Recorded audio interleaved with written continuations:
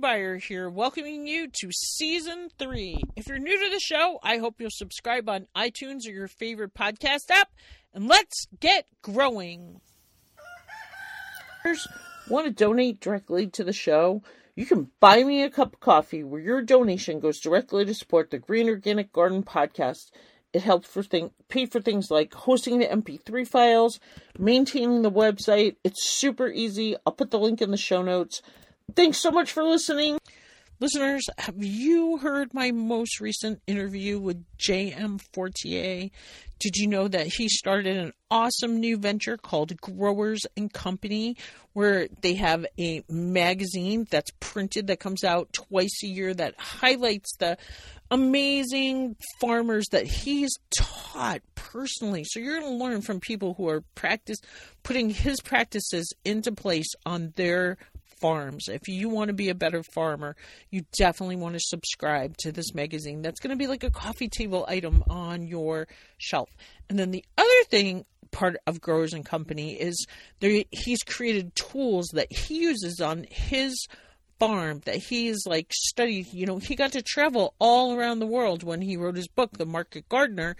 If you don't have that, you absolutely have to get a copy of it. But he got to go travel to all these farms, and then he would look at tools that they had in the hardware stores or using in these other farms, brought them back to his farm, talked to a developer, came out with some really cool tools. Like he talks about his broad fork.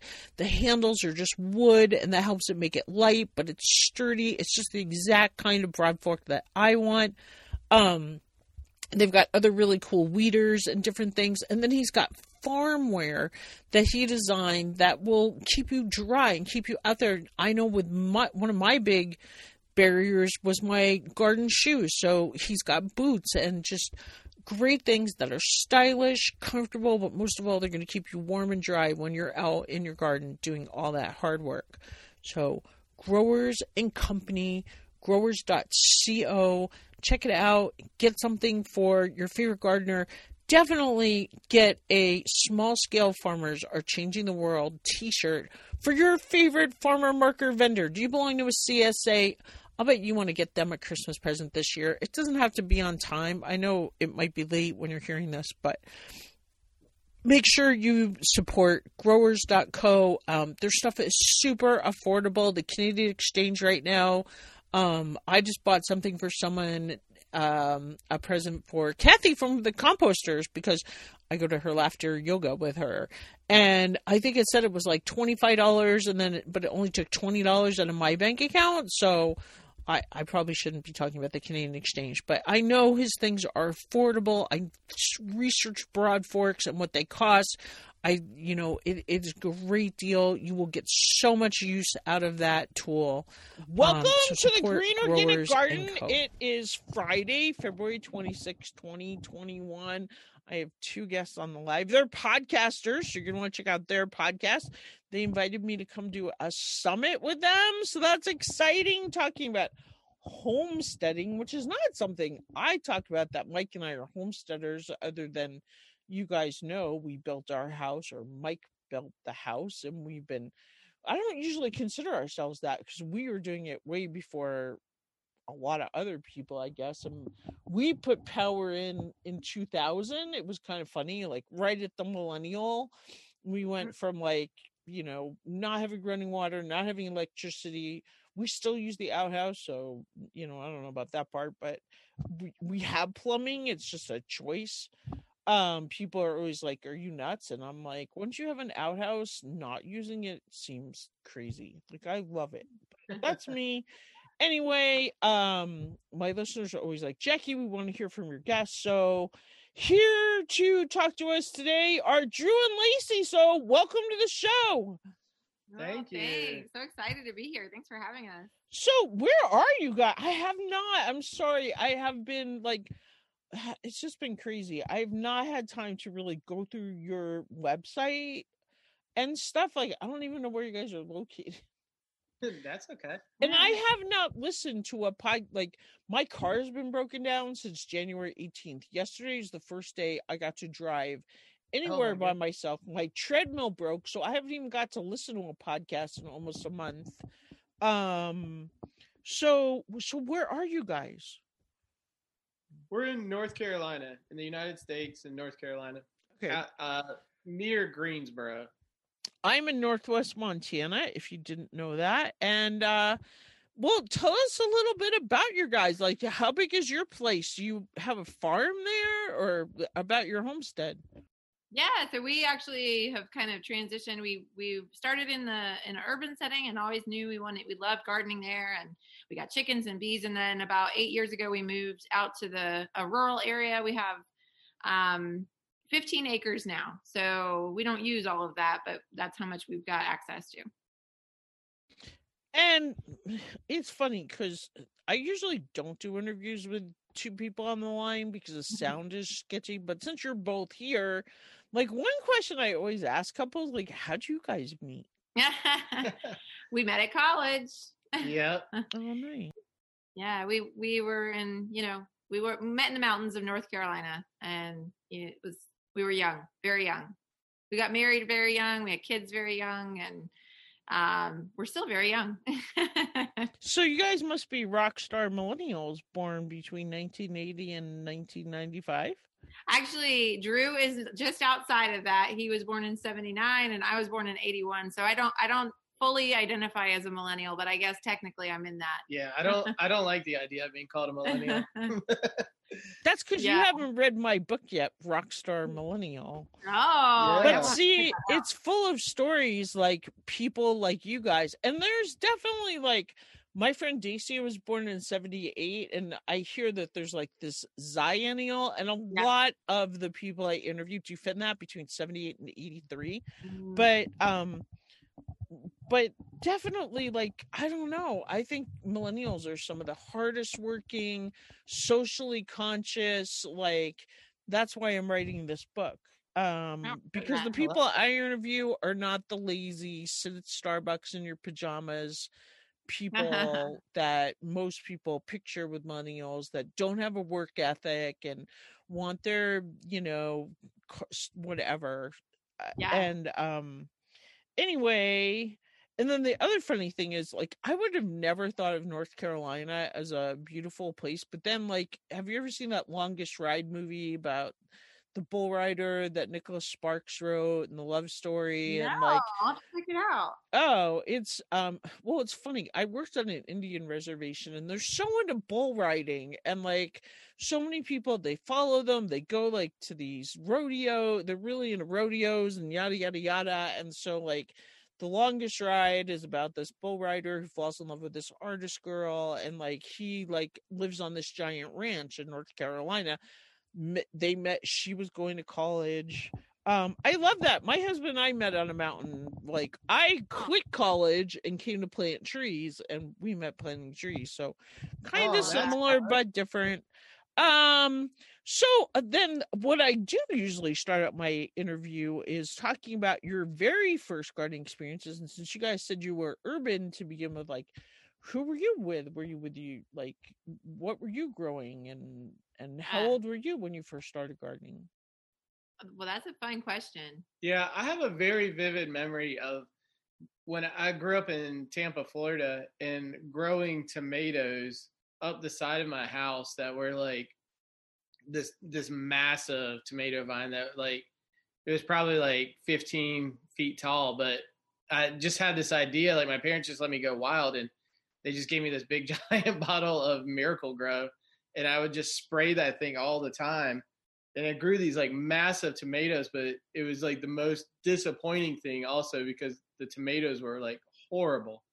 And I'm sure it had something to do with the massive amounts of Miracle-Gro, but that's like my first memory of like actually gardening and trying to grow plants. And my grandparents were farmers, so I was, I kind of just would go there and be enchanted by what was happening on the farm, and then go back to city life. And we didn't even maintain our yard because we lived in a city where it was a city property that the city took care of it. So until Drew and I really got married, that's when we started just having pots of plants as anywhere we could put them. We lived in an apartment, and then would just take advantage of the stoop and start growing everything we could, from cherry tomatoes to herbs and flowers and all kinds of things, and realized quickly that we needed a yard. So how did you learn how to grow organically then? I think it was just a step-by-step process. We just didn't want to use chemicals, and started learning about companion planting and how you could, put basil with your tomatoes, or you could grow some rosemary to fend off certain kinds of moths and things like that. And so it was sort of a natural transition. I don't really remember making a decision, but we just never bought chemicals. I think it was just part of our principles, Yeah. like we didn't want to consume chemicals, synthetic chemicals. So why would we put them on our plants? Yeah. Yeah. It just made sense. And also it costs more, like we were very poor at the time, living on like really, really minimal income. And I think it was cheaper actually to go organic than to pay for, fertilizers and whatnot. So yeah, I don't know. It wasn't ever a choice to go the non-organic route for us. I'm so curious. What did you guys go to college for? Were you science majors? No, so I have a degree in sculpture. Yeah. That I do not use at all anymore, but yeah, that's what my degree was in. And I started as an art major too, but then when I saw him graduate and not really have a job or any opportunities, I was like, well, maybe I'll finish with a Spanish degree instead. So that's my degree is in Spanish. And she does not use that at all either. Nope. Not even in a restaurant. I went to art school too. But I changed to liberal arts because I was like, I want to learn more about stuff that inspires my art. I can learn how to paint, which I did learn how to paint more from like the watercolor books that I bought. I did have a couple of good art classes, but yeah, for sure. But I also I find it so interesting. Like now I'm thinking like, why didn't I go into graphic design? I didn't even know that that was a thing back then as I'm applying for graphic design jobs, because people have always told me they're like, your whatever superpower is making things pop. Anyway, nice. Long total tangent there. I had somebody go through my resume the other day and he's like, you should call yourself a digitally savvy communicator who excels at presentations. And I'm like, where did you get that from? He's like, well, that's what your resume says to me. If you could just get rid of all this other blah, blah, blah, blah, blah. He's like, that's what I want to know. And I was like, well, that's why you're the professional resume guy. Cool. The big tip he gave me was, don't ever make it a PDF. You need to make it a Word document. And I'm like, why do you accept PDFs? Just tell me I need to make it a Word document. So if anybody's out there wondering why your resumes, you're not getting job interviews, it's because the little computer thing is saying, we want a Word document. Don't believe them when they say they take a PDF. All right, guys, tell us about something that grew well this year.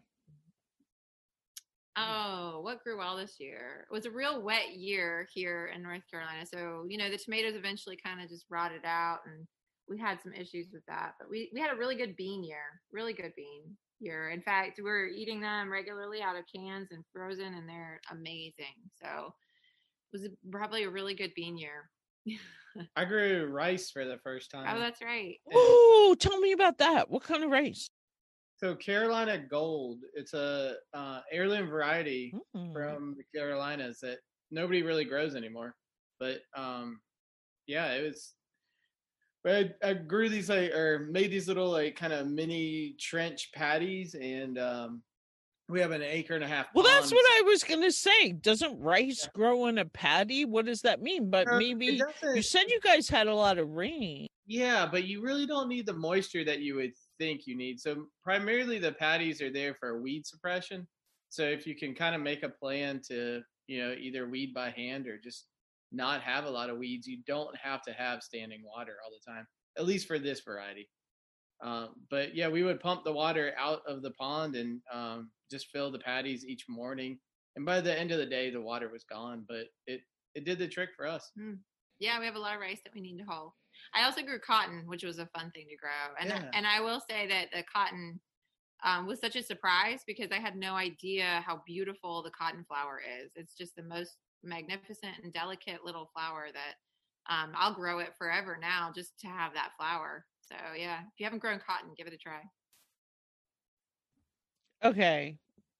So I bought this rice called farro that I'm going to grow next year for the first time. So I'm curious about I am worried about the hulling.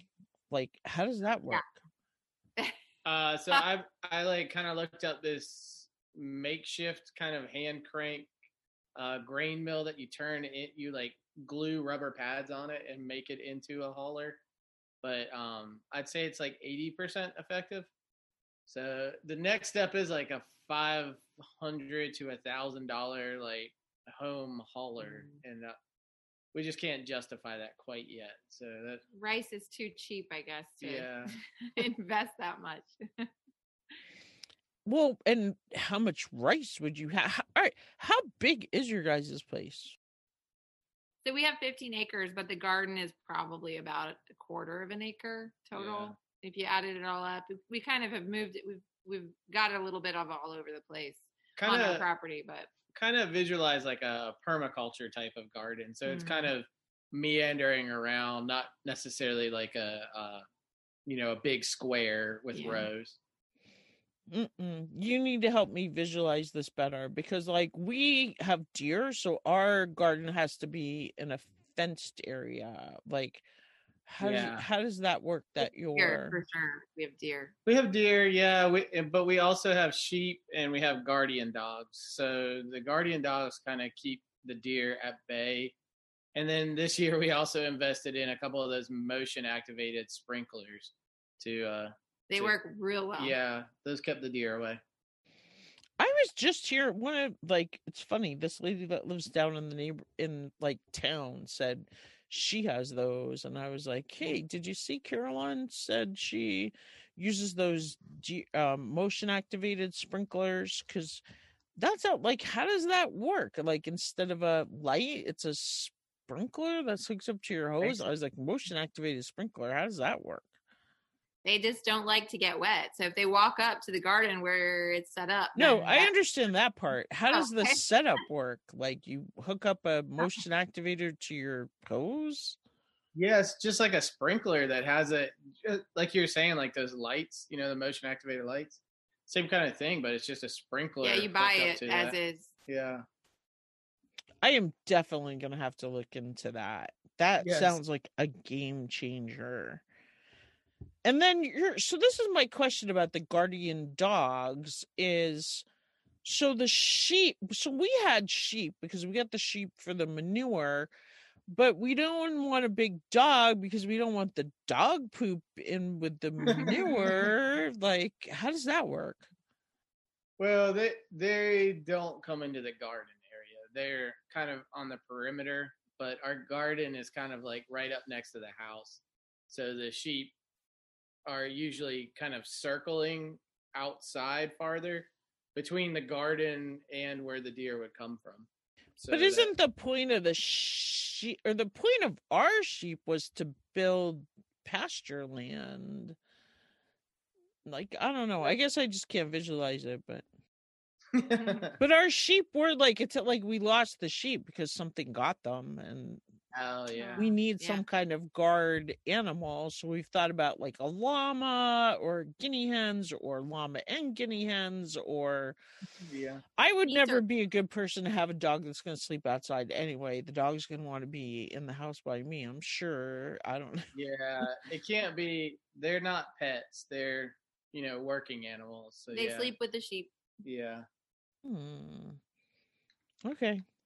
Because I do miss the sheep, and I miss, like, oh my gosh, it was like the babies were 6 days old. Like I never get to have my own kids.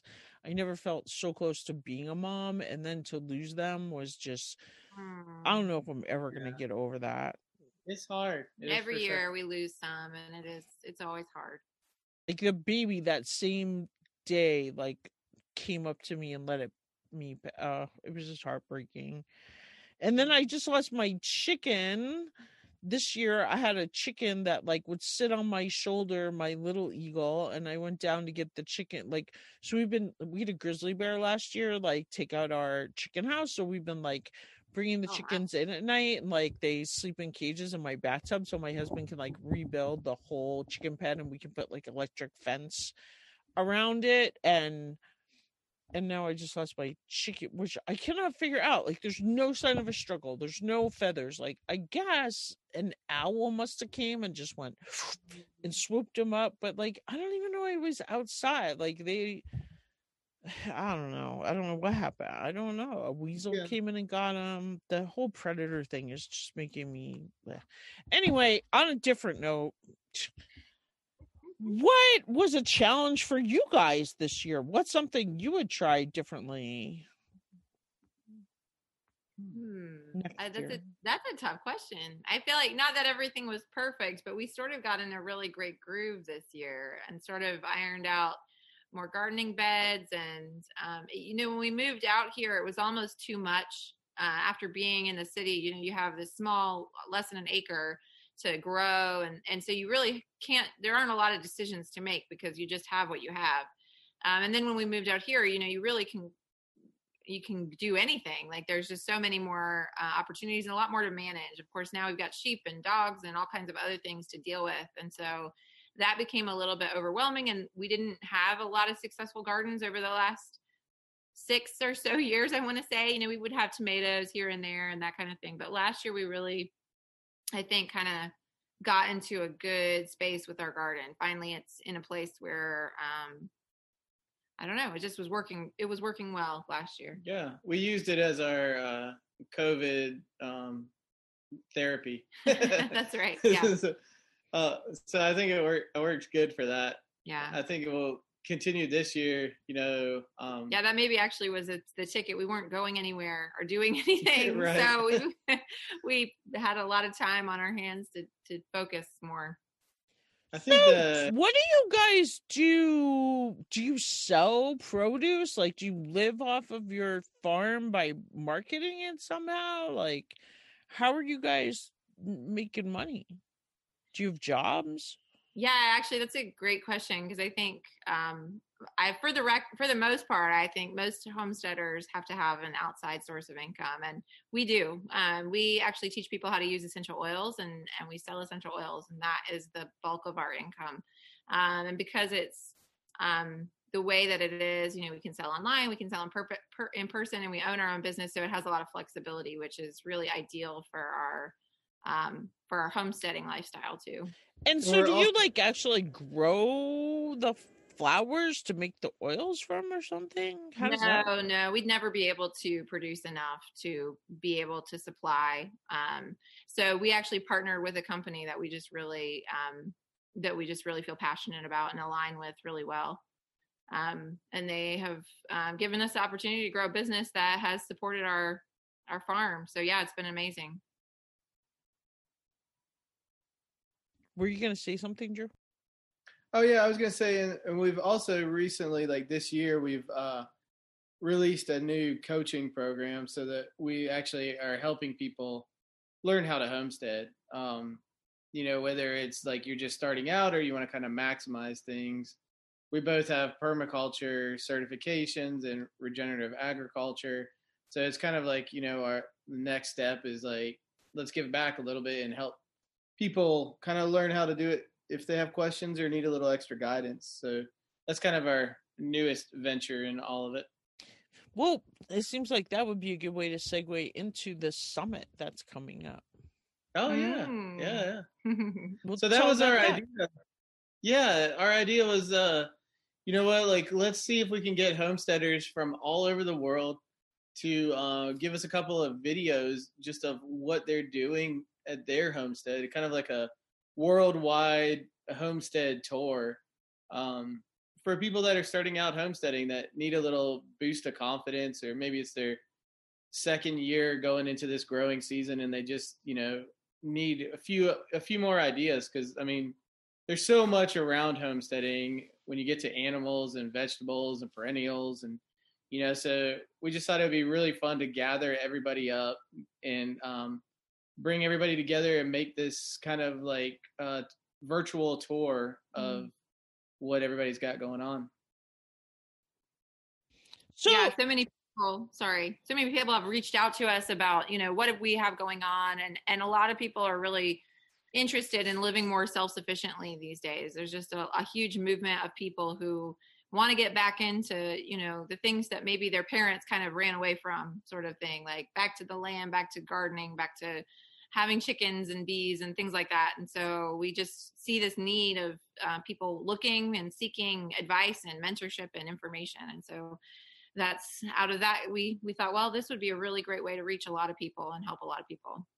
Well, and now, especially with that governor or mayor, whoever down in Texas, who was like, well, you should be responsible for your own energy. I mean, it's like, oh, he was hysterical in some ways, but it did get me thinking about, it's funny because Mike and I have been doing it for so long. Like, we just went through 2 years without running water. Like, again, because the well that hooks up to our house is a 20-foot well. And then we finally dug a 500. We lived the first 6 years without running water. And then we finally dug a 560-foot well in, I think, 2011. It was 2 years before we could even hook that up. And then, like, again, I said, we have the outhouse. Like, somebody said to me, they're like, and then our water froze. We didn't have water from, I think, January 18th it wasn't that long, but like we've had frozen water for like 2 weeks now. Or maybe it was even the well that's hooked to the house. Like, February is the lowest of the water table, and like I think it might have ran July. I'm not even sure what happened, if it froze or the drain is still froze, actually. So my poor husband has to haul the dirty dishwater out of the house in a bucket. But usually, that is a key. Like, I'm like, 6 years without running water, no problem if you have water on the property.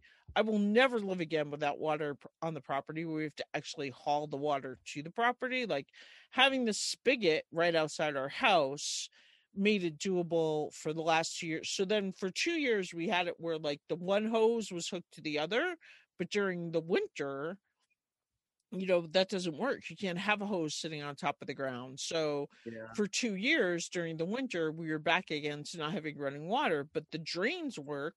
We always have a wood stove going. I can cook anything you ever needed on a wood stove, because you can make like a little oven thing. Like, I still make the turkey, the pumpkin pie, because why heat the propane oven and use the propane when the wood's burning anyway, and it makes a great tasting food anyway. But to me, the key is drains.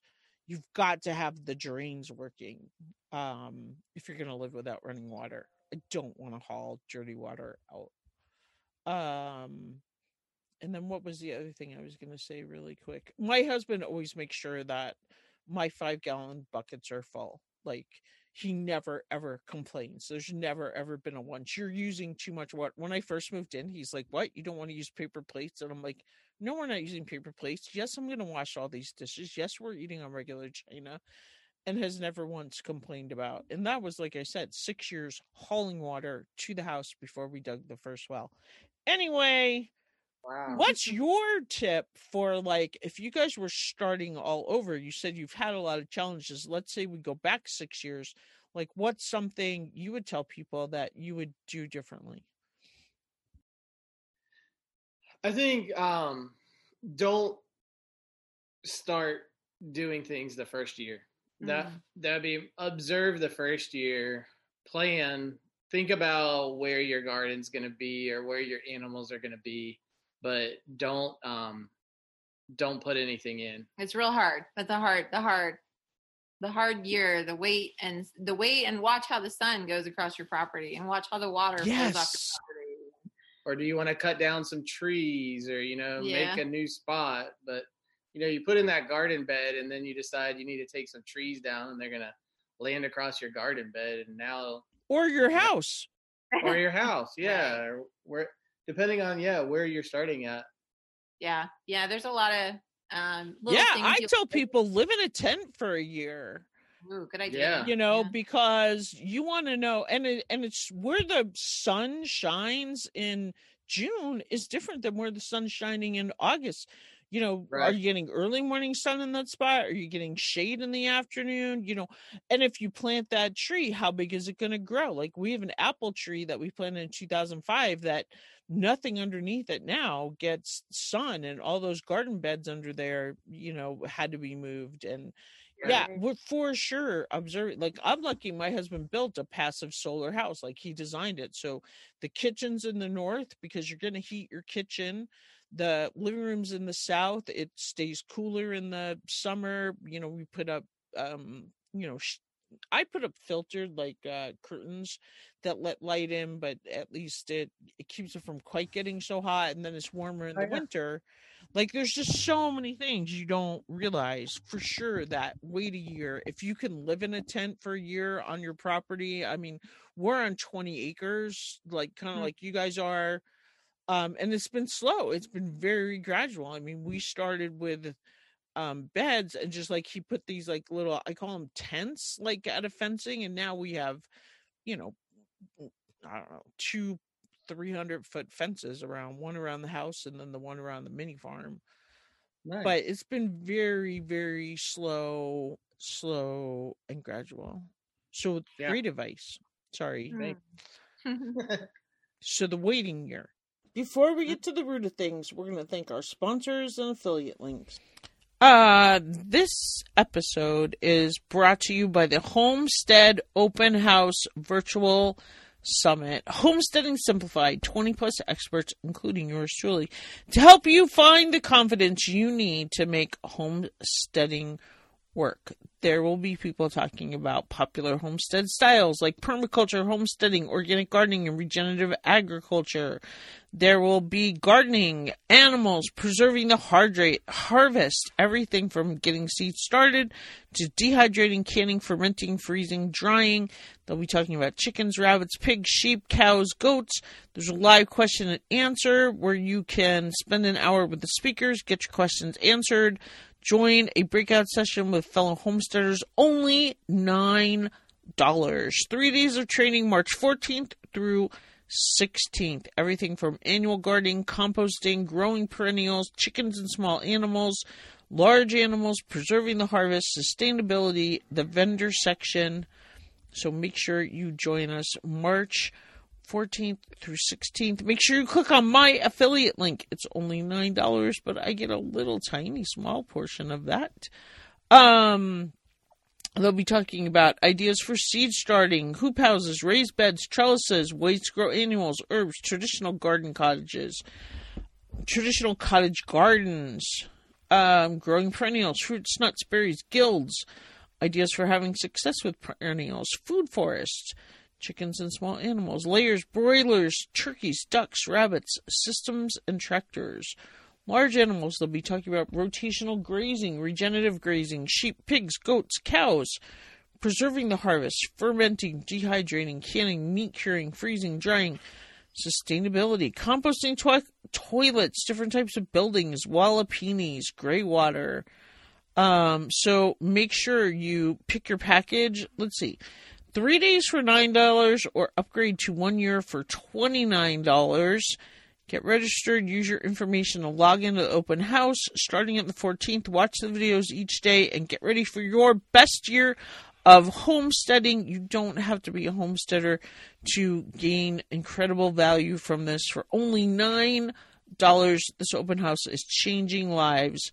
Again, what are people saying? So many different voices and perspectives and so many helpful tips.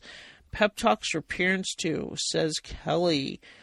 Just listening to the different coaches and approaches has brought me comfort and tears of gratitude and joy, says Liz. So hope to see you there. Thanks for listening. Have a great day. And now let's get to the root of things. How about, well, this is the part of the show we call getting to the root of things. So, like, do you have a least favorite activity to do in the garden? Something you got to force yourself to get out there and do? I would say weeding in August is mine. Yeah. I think weeding can be very like Zen-like, but if it's hot, then yeah, no, it's terrible. So I And agree. by August, that's when all the weeds have really, and like if you let a bed get away from you, like I always talk about, like people say weeding, and I'm like, there's the Zen like you're talking about, Lacey, where you're sitting on the side of the bed and you're enjoying it and you're picking like a little bit of weeds out of whereas like my husband's mini farm, I don't want to have anything to do with that. But like the garden beds that are close to the house, that it's a little bit here and a little bit there, I don't mind. Also, they're more deep beds that I can sit on the side of, whereas the mini farm is all you're down on your knee. Rose, yeah. Two totally different activities, I find. So on the flip side, what's your favorite activity to do in the garden? Plant, harvest. I think mine is, last year I really enjoyed pruning tomatoes. That was kind of a different one, but I really liked that. Yeah. I just love walking past herbs and grabbing them and smelling them. That's probably one of my favorites too. Lacey has a pretty nice herb spiral that she maintains too. That's pretty fun. Tell us about that. Well, herb spirals are just a fun way to kind of grow your herbs in a way that, they like a lot of them like a lot of good drainage. So it's real good for lavender and other, I don't know, thyme, all of the ones that nothing hasn't liked it in there. But it's just a fun way to kind of keep it all grouped together, and you go around the spiral and you've got oregano and basil and parsley and all kinds of different things. And just, we used some old rubble brick that we had from a demolition project and built up a spiral, and you could keep making it bigger, but it's nice to have some that are like high up in the middle and then lower down as it spirals around. There's some really amazing plans for spiral gardens if it's something that you want to do, but I'm not really a plan follower. So we sort of just did it and it works, and I like it a lot. It's right in the center of our garden. I was going to ask you about that because I have kind of seen those. So is it like 3 feet high? Is it like do you have like a rock border? I haven't seen pictures of them in a while. Yeah, I mean, you can look up and see how different people have done them, but I mean, that really in the middle, there's a lot of sort of stone underneath, so that, they just so much drainage and a lot of rockiness for these herbs that like that to grow in. And then as you get down closer to the ground, some of your other herbs that don't mind to have their feet wet, or the compacted soil or whatever underneath, can do better. But yeah, it's kind of, ours isn't as neat and tidy as some of them are because we use the brick rubble. So it's not as maybe stout as it could be, but it's cute, and it's kind of just like a more of like a English cottage garden style, I guess you could say. It's kind of like where some people have fountains in the middle of their garden. Ours is the herb spiral. Yeah. Oh, but there's so many benefits to that. Like, it's drawing in the beneficial insects and the pollinators, and I can just smell it. And listeners don't know, but I'm going to release an episode pretty quick here with an herb specialist who's going to talk about that drainage. Oh, cool. Oh, neat. Yeah. It's important. Yeah, she said she was over in the Mediterranean and looking at like Greece and these like rock and these weird places that the lavender and the rosemary was thriving, and she was like, wow, look at that horrible quality type of sandy soil. No wonder I'm putting my herbs in this rich soil we have over here. No wonder they're not thriving, and how changing that environment was just a big game changer. So I'm excited to see how it works for me next year. Yeah, for sure. Okay, how about Aria, best gardening advice? Best gardening advice you've ever received? Oh, I'm sure someone has told us, but I think the two things are plan for water and weeding. That I think when you start like just focusing on that and less about like what you're going to grow, where you're going to grow it, and really just focusing on, okay, how can I maximize watering and weeding? It just makes your life so much easier.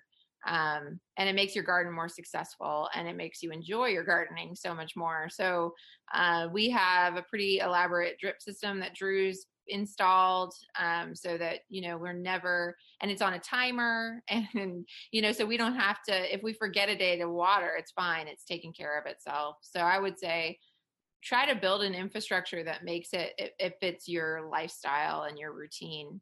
and don't just do it, but by the book, so to speak, but by your own needs and desires and goals. So did you find that elaborate drip system was a big financial investment? I feel like that's where we're held up, but maybe we're just imagining it's a bigger financial investment than it is.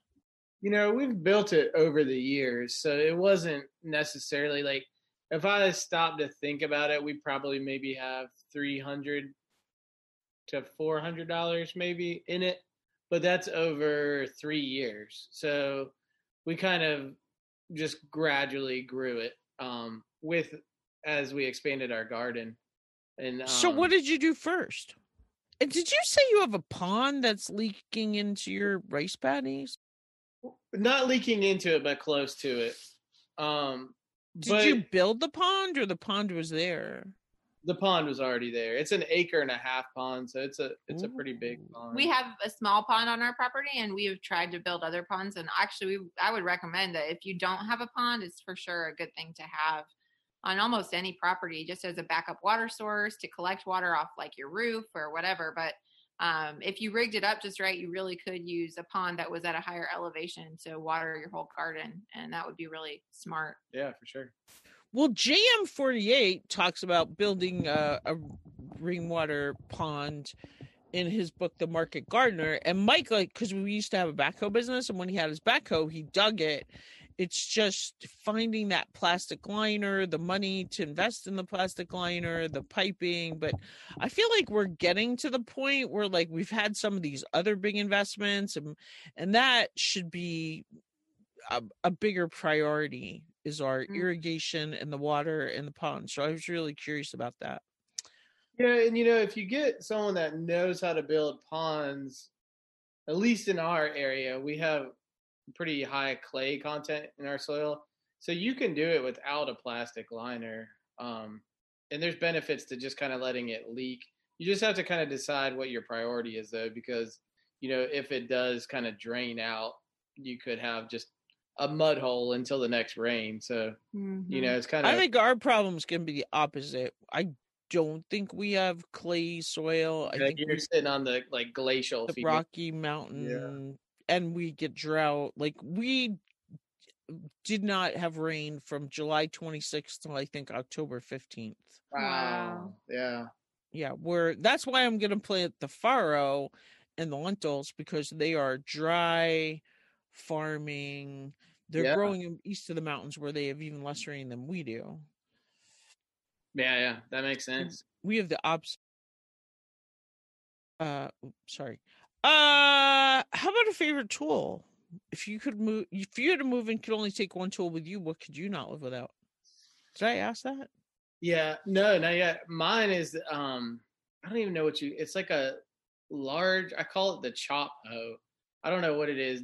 It's got a 7-foot, 6-foot handle, so you don't even have to bend over to use it.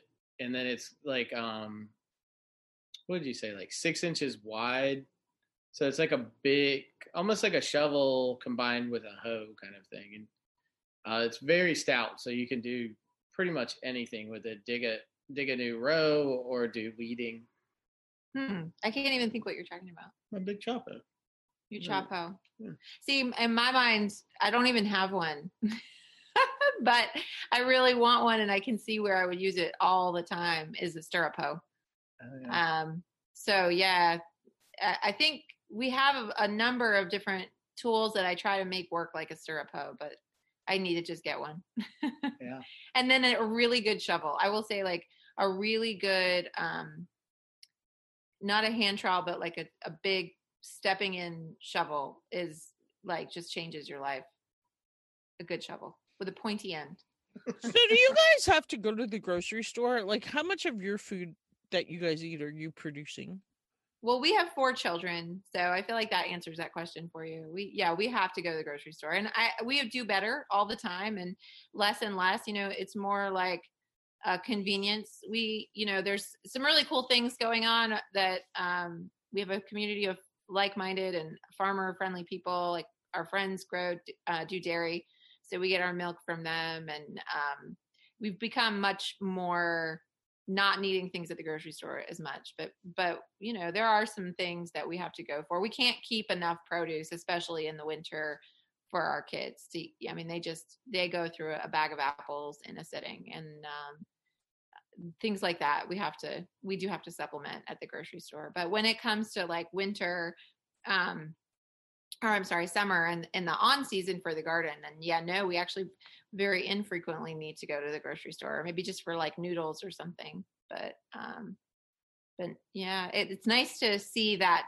the growth that we're able to, like last year, our real goal was to put up more of our summer produce and be able to not have to buy tomato sauce and, not have to buy green beans and not have to buy, the veggies that we go through in the winter as much. And it's definitely something that we're getting better and better about, but it's a learning experience because, you skip that generation and we're kind of learning on our own, right? We're figuring it out as we go.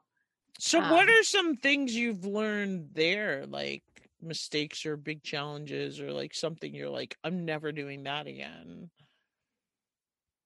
Well, canning, just because you can isn't really a good thing to do. Can things you're going to eat. Right. Yeah. We've canned a lot of things just because we could, and then we never ate them, and they just sat there for years and years, taking up shelf space. And so we really try to focus in on the things that we as a family consume and like to eat. So, I don't know, Drew, any insights onto that? I would say the same thing. Like also though, like when you're preserving, you can stuff, and like we have 2 extra freezers that we keep our meat in, and a lot of that space was taken up with like chicken broth and different things, and this year we really got into like even canning chicken broth so that we're not taking up freezer space, and it's easier to use when it comes to cooking time. Yeah, it's true. So kind of deciding your storage space, where you have the most storage space, and if the power goes out, canned goods don't go bad, where freezer goods you're going to have to use up depending on the time of year. We also have unplug your freezer by accident, like I did the other right. Oh my goodness. Well, it happens every once in a while where it'll somebody leaves the door open, or one thing or another happens and it shuts off. But we do have a goal of getting a root cellar set up in our crawl space, which should be, hopefully this year we'll be able to get to that. We have so many projects going on. It's kind of that, like you were talking about, prioritizing. That hasn't made it to the top yet, but I'm hoping this year it does. Yeah, and storage is so key. Like we just got that freezer this year finally, and it has been a game. I mean, it's just amazing. Like I love it. I'm like, why didn't we buy this so much sooner? Like, and my husband's always wanted one, and I just, yeah, for sure, a freezer. We want a root cellar. He's dug out the spaces, but money, and I don't know. Like I don't understand really necessarily why we don't have it should be a priority too. I don't know, but it's all something. I mean, my husband grows so much food. It's just amazing. He does what he does. How about a favorite recipe? What do you like to eat or cook from the garden? I love making salsa. I think there's nothing tastier than a fresh tomato chopped up, and like, there's just something so nourishing about that. I don't know. Salsa. Yeah. Salsa. We like during the summer we do a lot of like it's like mozzarella cheese, tomatoes, onions, and like balsamic vinegar. Salad, yeah. Well, and the salsa, like the challenge is that what I did last year that I was so excited about is I was able to make salsa with literally only stuff from our garden. So we had onions growing, we had garlic, we had I used the herbs from pepper, exactly. So it just was, and it tasted so good. The only thing that I didn't grow was the salt. The what? The salt? Yeah. I finally found a recipe for salsa. I finally grew enough tomatoes that I was able to make a few batches of tomato sauce and a few batches of my own salsa. And like, I've made it in the past, but I don't think I ever cooked it before. And this recipe called To Cook It, I don't know. I just found the recipe that was like so perfect. Plus, having tomatoes that I grew and that actually grew red and ripe on the vine, which we just happen to have a year. I don't know what happened this year that it worked, but I got hooked on tomatoes this year. But yeah, I'm a total salsa junkie, so I can relate to that. How about a favorite internet resource? Where do you guys find yourselves surfing on the web? It's interesting because I think we kind of created our own resource. We started a Facebook group this year, and it's just become this really great space where people can ask questions and get answers and post ideas and just kind of developing a community space. So I think that honestly is my favorite place to be and check and get ideas and share ideas and all of that. So yeah, we kind of started it like that, just with the idea of like kind of like the Homestead Open House, like let's just bring people together and learn from each other. And I'd say that's, if I have a question, that's usually the place I go to. Mm-hmm. Yeah, and it's open to anyone, so it's just you can get to it from Facebook. You just go to facebook.com groups and then the Schoolhouse Life, and that's us. And we love for that community to keep growing. It's gone crazy over the last year. In fact, I'm shocked at how big the community has gotten. Yeah, I have not looked at I went and just looked at my stats the other day, and like, I don't know what happened on November 29th, but something happened, and like, my numbers have like skyrocketed. I was like, in January is like twice as much as I've done in the first 5 years of my show, like my downloads and page visits, and like even my Instagram is finally starting to take off after all these years. Like, it's amazing. I'm still trying to figure, because I didn't even put an episode out on that day. Like, I must have posted, like, somebody must have put me on there. I can't even remember being a guest. Like, I'm trying to figure it out. What happened on November 29th that like sparked this huge so new listeners, hey, glad you're here. Anyway, we have like 10 minutes, so I'm gonna try to do we do a book? We have 2 more questions. A favorite reading material, a book or blog or website you can recommend?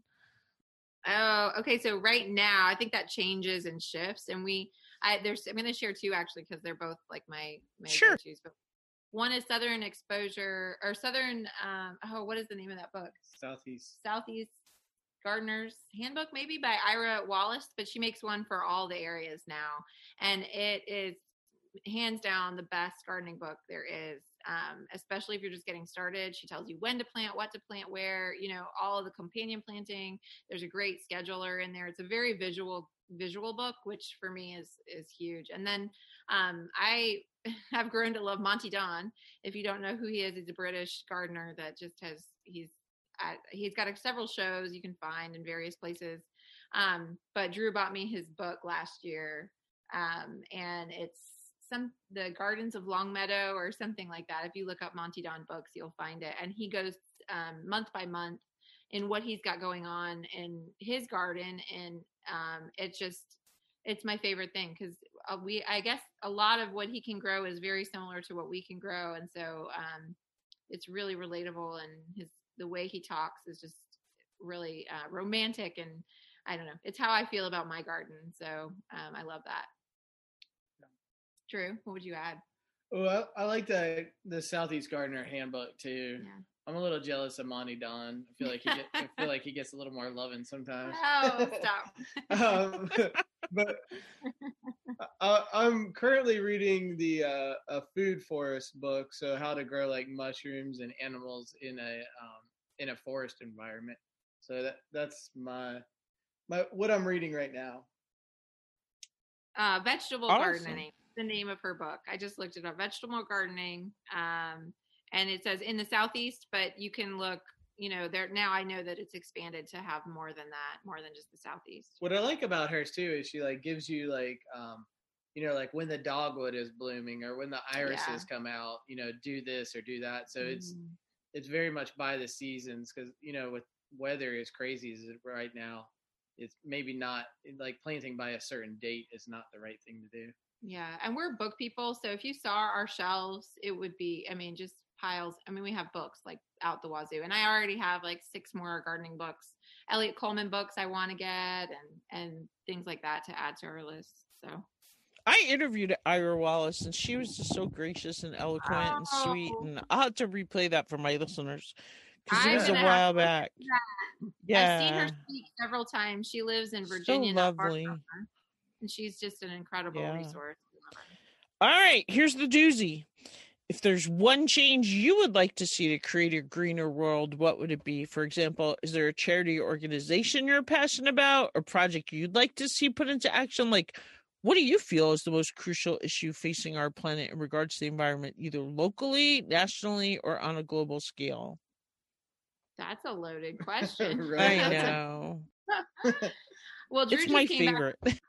It's a good one. Yeah, Drew just came back from a regenerative agriculture training over the last 4 days, and it was intensive. But I mean, I think that is really where both of our hearts lie, and just the like sort of holistic way that we should be participating in nature, and you know, I really feel like everyone should have their hands in the dirt. You know, until you have your hands in the dirt, you almost don't even deserve to eat. And that sounds real extreme, but I feel like it's true. If you want to eat food, you need to know where it came from. You need to understand what it takes to kill an animal if you're going to eat meat, right? Like it's I think a disconnect in society and culturally that that would fix a lot of the problems that we have, both you know, like societally speaking, but also just mentally speaking. I think if people realized, you know, what the cost of living was, and also how fulfilling it was to participate in all of those processes, I think it just would change the world. And so that was a long answer. And I don't know of a specific organization that's, you know, building and growing on that, but I'd say the Savory Institute. Yeah, okay. Working hard on that. Yeah. That was perfect. I just super quick. Like, are you guys on grid or off grid? We're on grid. Well, Yeah. thank you guys so much for sharing with everybody. Tell everybody about the summit, the dates, and how they sign up. There's a fee, but it's a very small fee, right? And Right. Yeah, I think all it's that too kind of info. reasonable, actually. Yeah. So it's the homesteadopenhouse.com, the homesteadopenhouse.com. Yeah. It's $9, and we have scholarships. If you can't afford the $9, you know, let us know. But the idea is, you know, we have a team of people helping us put this together, and they deserve to get paid too. So we're just trying to make it as reasonable as accessible as we can for people, but still, you know, be fair to everybody. And the content that it's gonna, like, I mean, really, I'm just blown away at how much great content we're gonna have. And I would have paid probably hundreds of dollars to get the same amount, and have actually. We've been to a lot of places. We've traveled near and far to get the kind of information that you're going to be able to get in your home from your, you know, computer in 3 days. I mean, it's just going to be. We have crazy. someone from Sweden, people from Australia, Israel, all over the world, British all over Columbia, over the U.S. And like varying levels and interests too.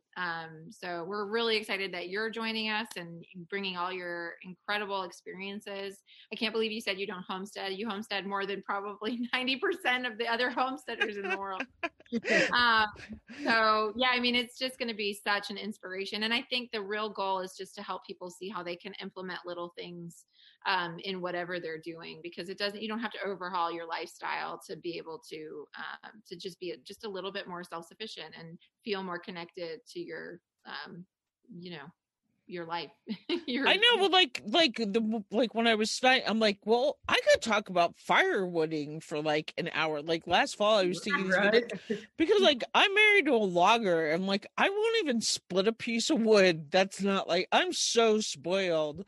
Like I'm like, I look at some people, I'm like, why are you even hitting that? Like, do you know how many knots that has? Like, you should never have cut that tree down. You should have cut this tree. Like what I've learned about getting firewood, and just like there's so many things that I've learned after being, because I grew up like 17 miles outside of New York. Like my husband grew up on a 1,200-acre ranch, but like what I've learned over the years, and just how to, like it's amazing. And what people are, you know, like I said, we're being inundated by people. They're moving in left and right, and I'm worried about wildfires, and just, yeah, I think it's going to be a great thing. So I'm excited to talk and speak and present. And yeah, anyway, thank you guys so much. I have 2 minutes before my next call. And you guys probably, as you said, you had to be there. So we will talk and connect. And listeners, again, it's the Homestead Open House Summit.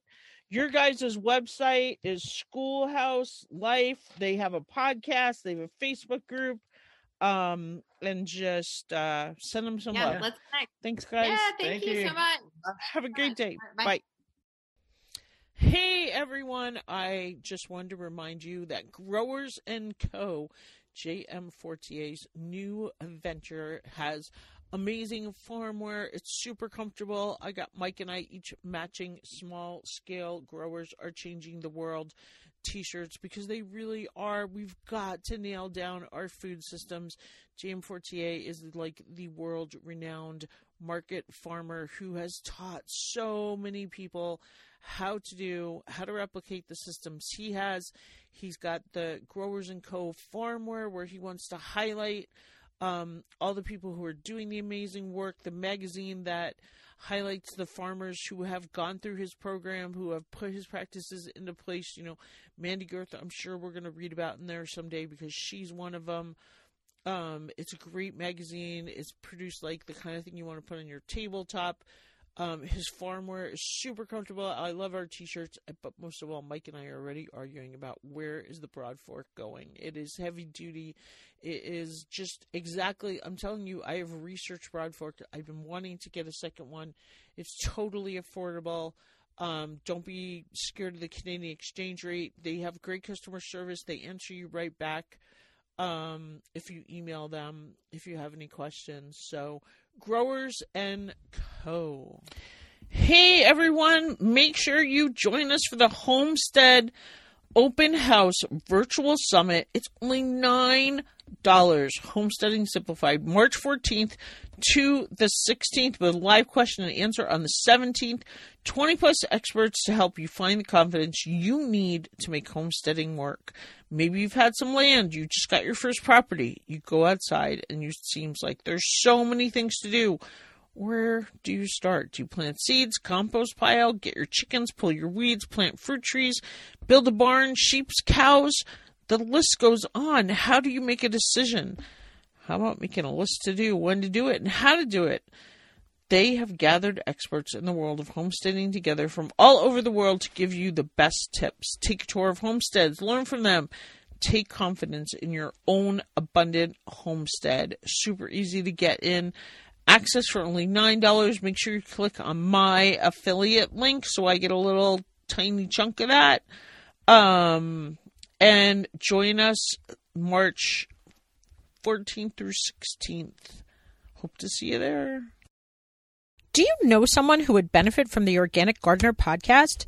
If you like what you hear, we'd love it if you'd share the Organic Gardener podcast with a friend. Thanks again for listening, and remember, grow local.